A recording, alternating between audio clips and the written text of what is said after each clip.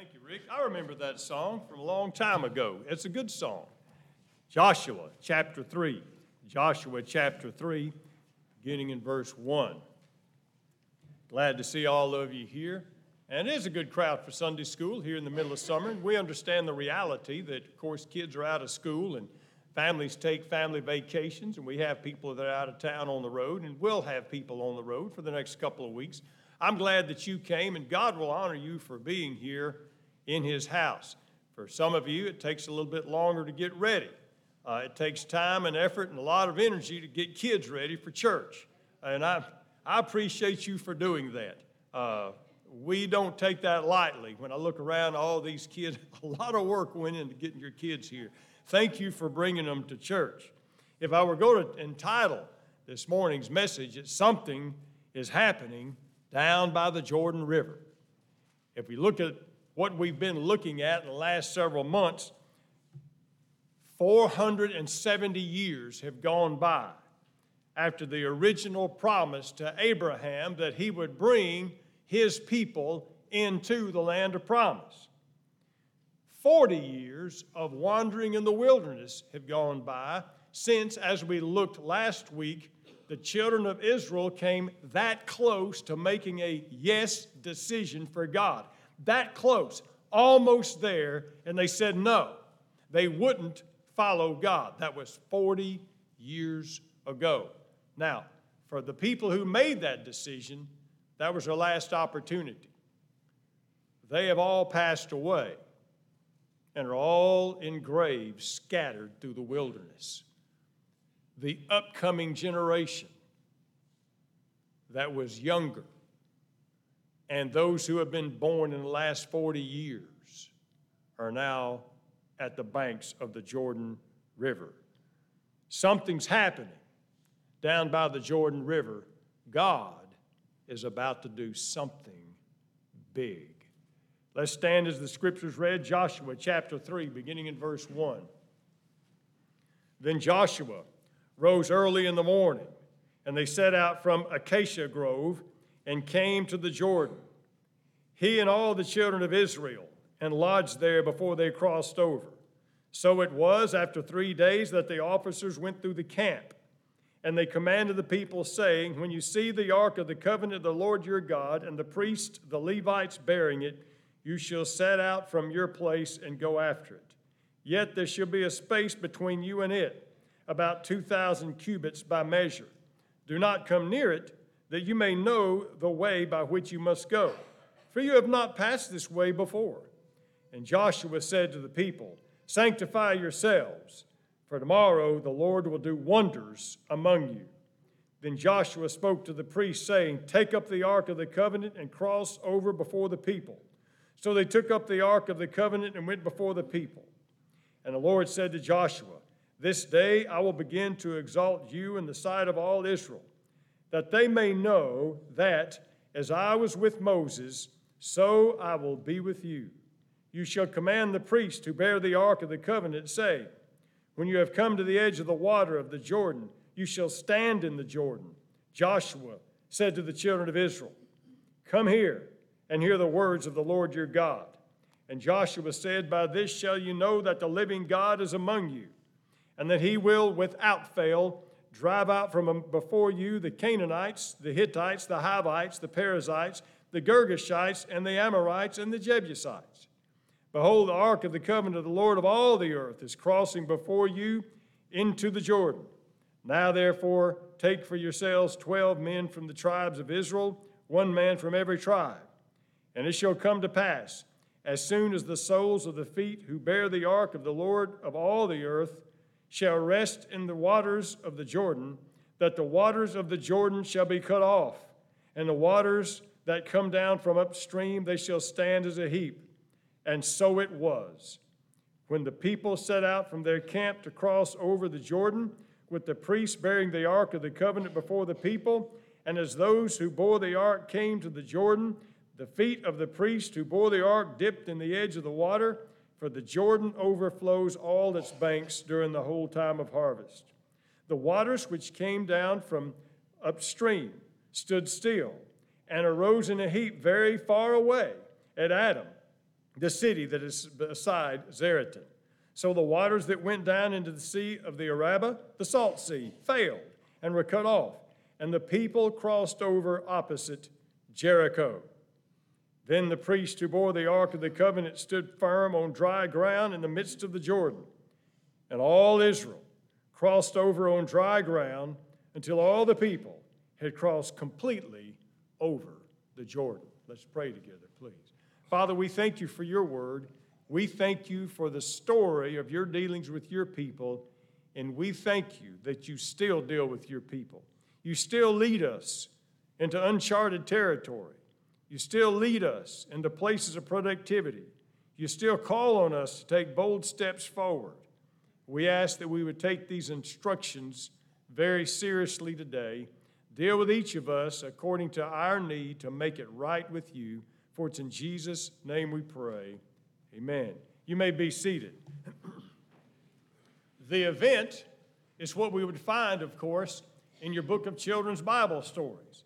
It's a remarkable testimony, first of all, of the faith of the Hebrews. Did you see what God asked them to do? He asked all of them to start moving forward. There was over 1 million people moving forward. Once you get 1 million people moving forward, even if they're walking, there's a lot of momentum. And he told the priest, you start walking. And when you get to the edge of the Jordan River, keep walking. You just step right off over into the river. Now you have to understand, the Jordan River was at flood stage. Now we have to know, back in the spring, when you have a river or a stream that's in flood stage, number one, it's a lot wider than it normally is. The Jordan River normally is only about 100 feet wide. It's not a big river at all. But during flood stage, it could be a half a mile to a mile wide. A lot of that, of course, may be shallow, but it's all swift water. When a river is flooded, it's not just wider. It's a lot of velocity. And he told the priest, you step off over into the water and keep walking. That's remarkable faith. They didn't stand there and wait till it parted before they put their feet in it. They stepped into it. Of course, a lot of times we look in the Bible and we see two of the most remarkable aspects of a step of faith involve water. This one, and you remember when Simon Peter stepped out of the boat. There were no guarantees except the word of Jesus. Step out. Trust me. And God said, you trust me. And you step forward. And you step into the water. But then again, it's a wonderful testimony to the power of God. A flooded river, the waters stopped. And it says the waters stopped far away. Far enough away there was no fear with the children of Israel. The water stopped far away up to a city called Adam, Zaretan. And the people of Israel walked over on completely dry ground. They didn't wade in mud. They didn't slop around in a swamp. It wasn't the fact that the wind blew and the water was just very shallow. It was dry, firm ground. A remarkable testimony to the power of God. Now let's look at some of the grown-up lessons in this Bible story. We want to look at the man Joshua. Now, the whole book of Joshua tells us something about the man, but we realize in this passage of Scripture, Joshua was a man of priorities. These priorities were God's priorities. And let's look at the priorities that really should be the same today with any group of people who wants God to work among them. Number one, collective strength comes only by personal commitment.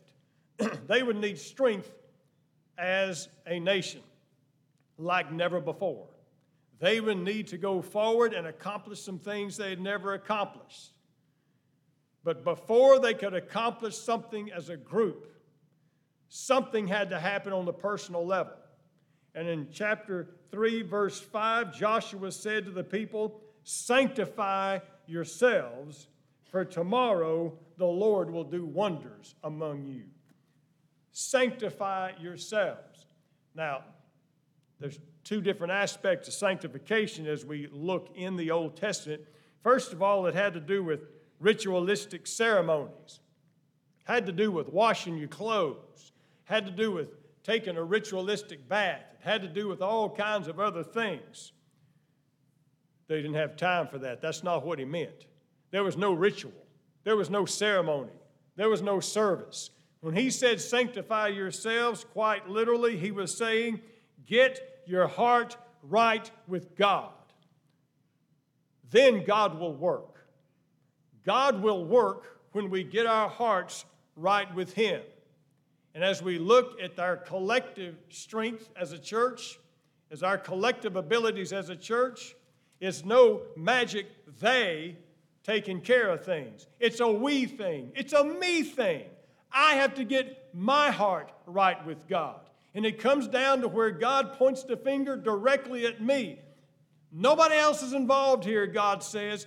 You get your heart right with God. 1 million people. But every single person was important.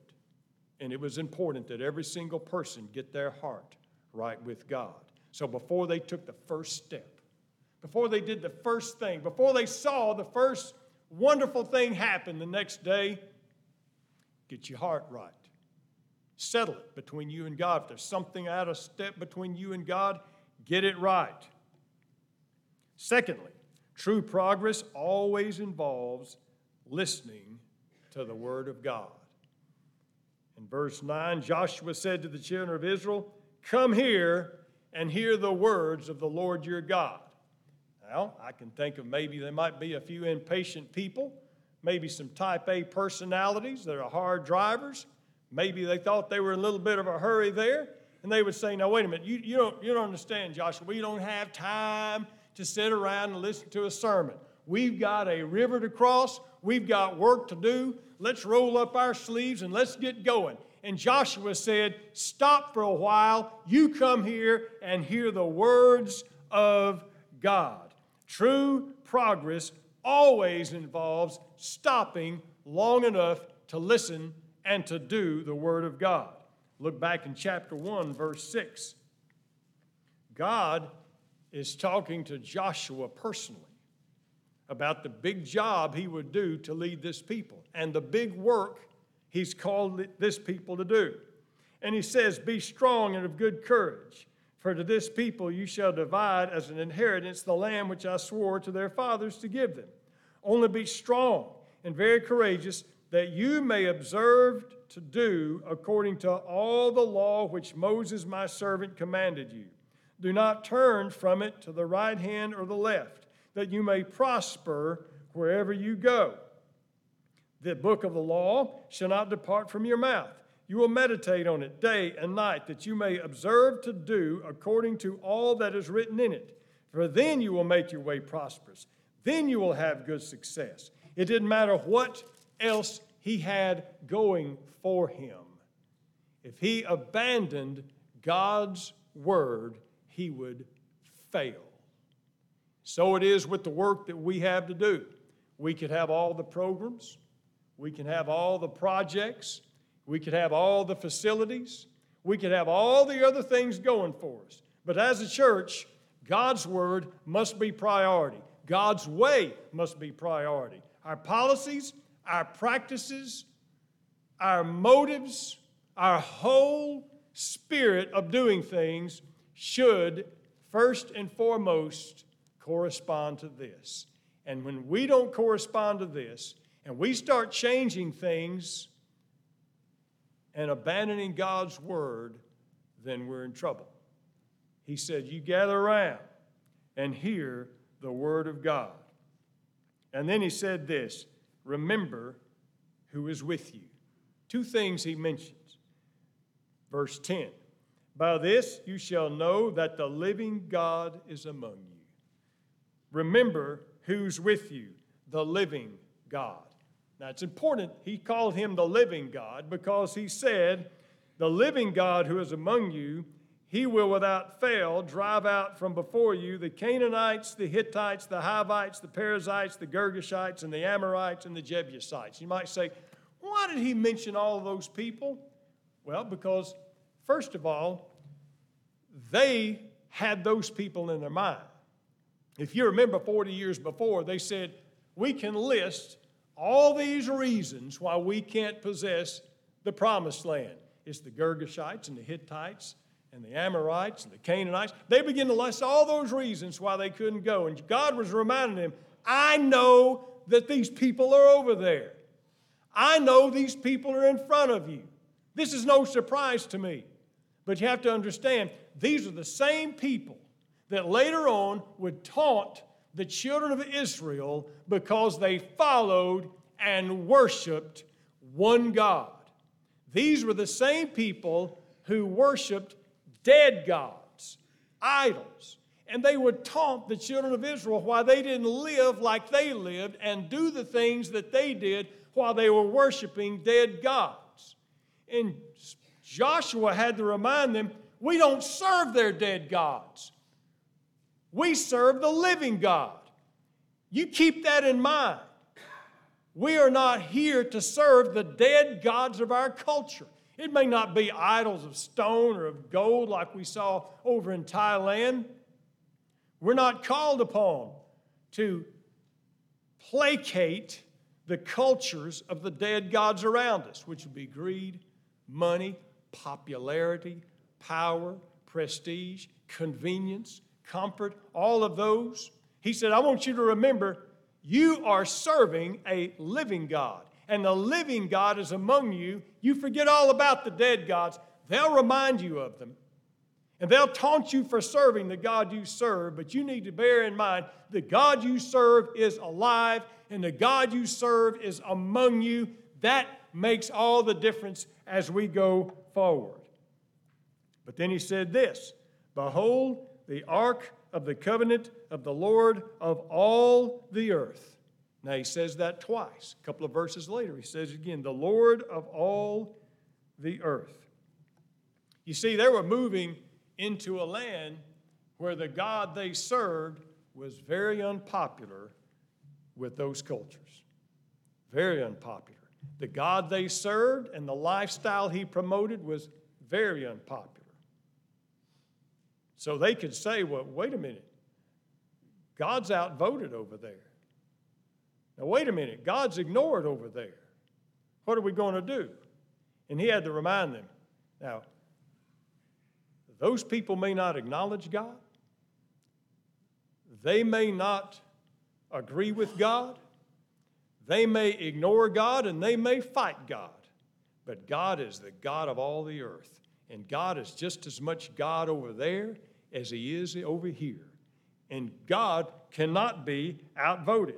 God is the Lord of all the earth with or without man's permission. He can't be argued away. He can't be voted away by any culture and by any country. He is the God of all the earth. The Apostle Paul said it this way in the book of Philippians chapter 2.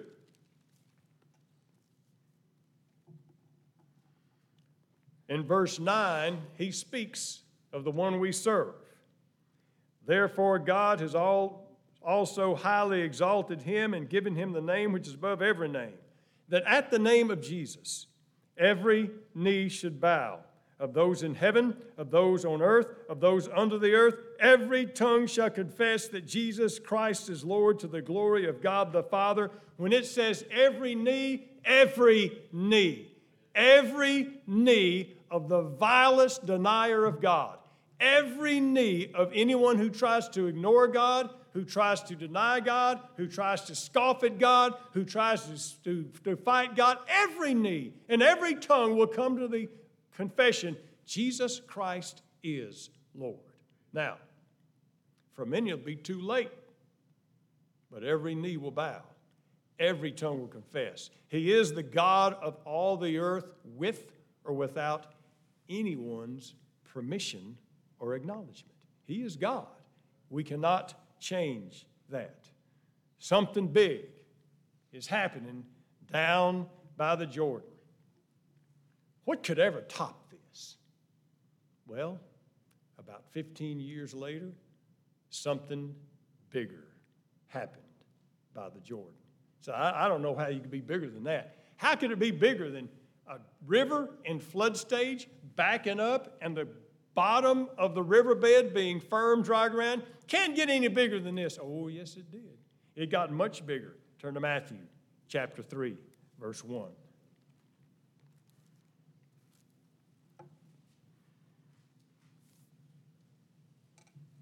Matthew chapter 3, verse 1.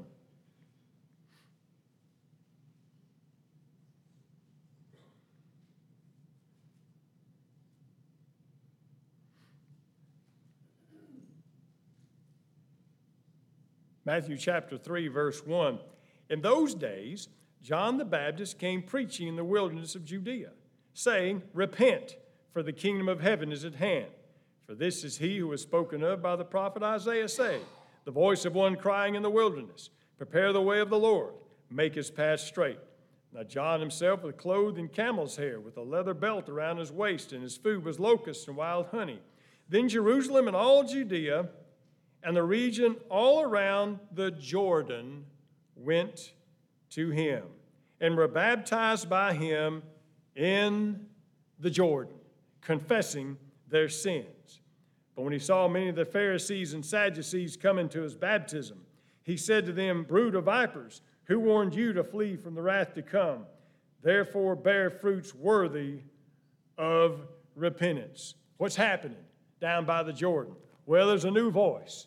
There's a new voice from the wilderness. It's like one they've never heard in a long time. It'd been 400 years since somebody had come speaking authority from God. And it's a new voice preaching an old message. He came preaching, repent. Now, you know, what does repent mean? Repent means, watch this, get your heart right with God. What was the message 1,500 years before? Joshua went through the camp and said, get your heart right with God. Sanctify yourself. Straighten up. Get it right with God. John the Baptist comes, and he comes to the Jordan River, and what's he saying? He's saying, repent, for God's about to do something big. The kingdom of heaven is at hand. And then the biggest event of all, bigger than parting the waters. John walked by the side of the Jordan River with some of his disciples, and he looked up. In John chapter 1, verse 29, he says, Look, there's the Lamb of God that takes away the sin of the world. And we follow the story in verse 13 of Matthew chapter 3. Jesus came from Galilee to John at the Jordan to be baptized by him. John tried to prevent him, saying, I need to be baptized by you, and you are coming to me? But Jesus answered and said to him, Permit it to be so now. Thus it is fitting for us to fulfill all righteousness. And he allowed him. Now watch this. And when he had been baptized, Jesus came up immediately from the water. Behold, the heavens were opened to him, and he saw the Spirit of God descending like a dove, alighting on him.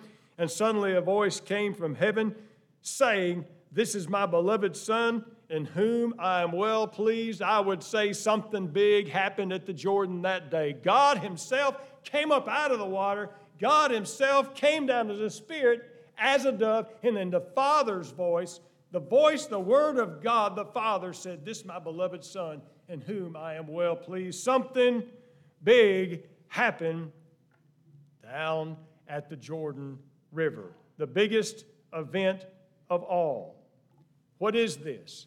What did Joshua say to the people? The living God is among you. Jesus came walking up to the banks of the Jordan. And John says, and the Word became flesh and dwelt among us. Oh, that day the living God was among them. And he all wants to lead us to something better. He wants to lead us all to something better. God, by the Jordan River across from Jericho, wanted to lead his people to something better.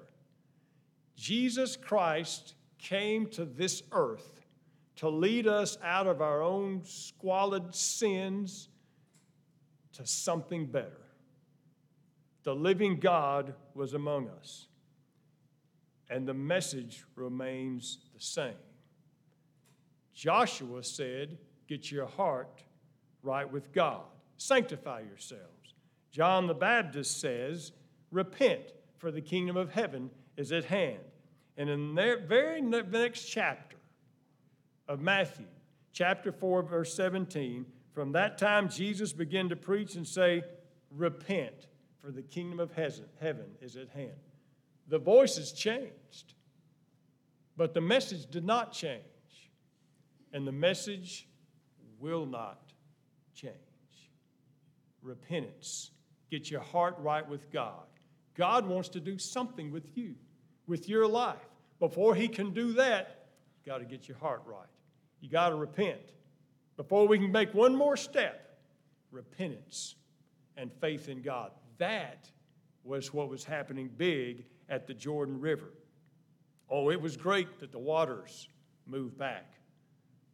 But when all those people went through, it was a testimony that this many people had gotten their heart right with God. God wants to do something big today. You know, when one heart gets right with God, Jesus said it's a big deal. All of heaven rejoices.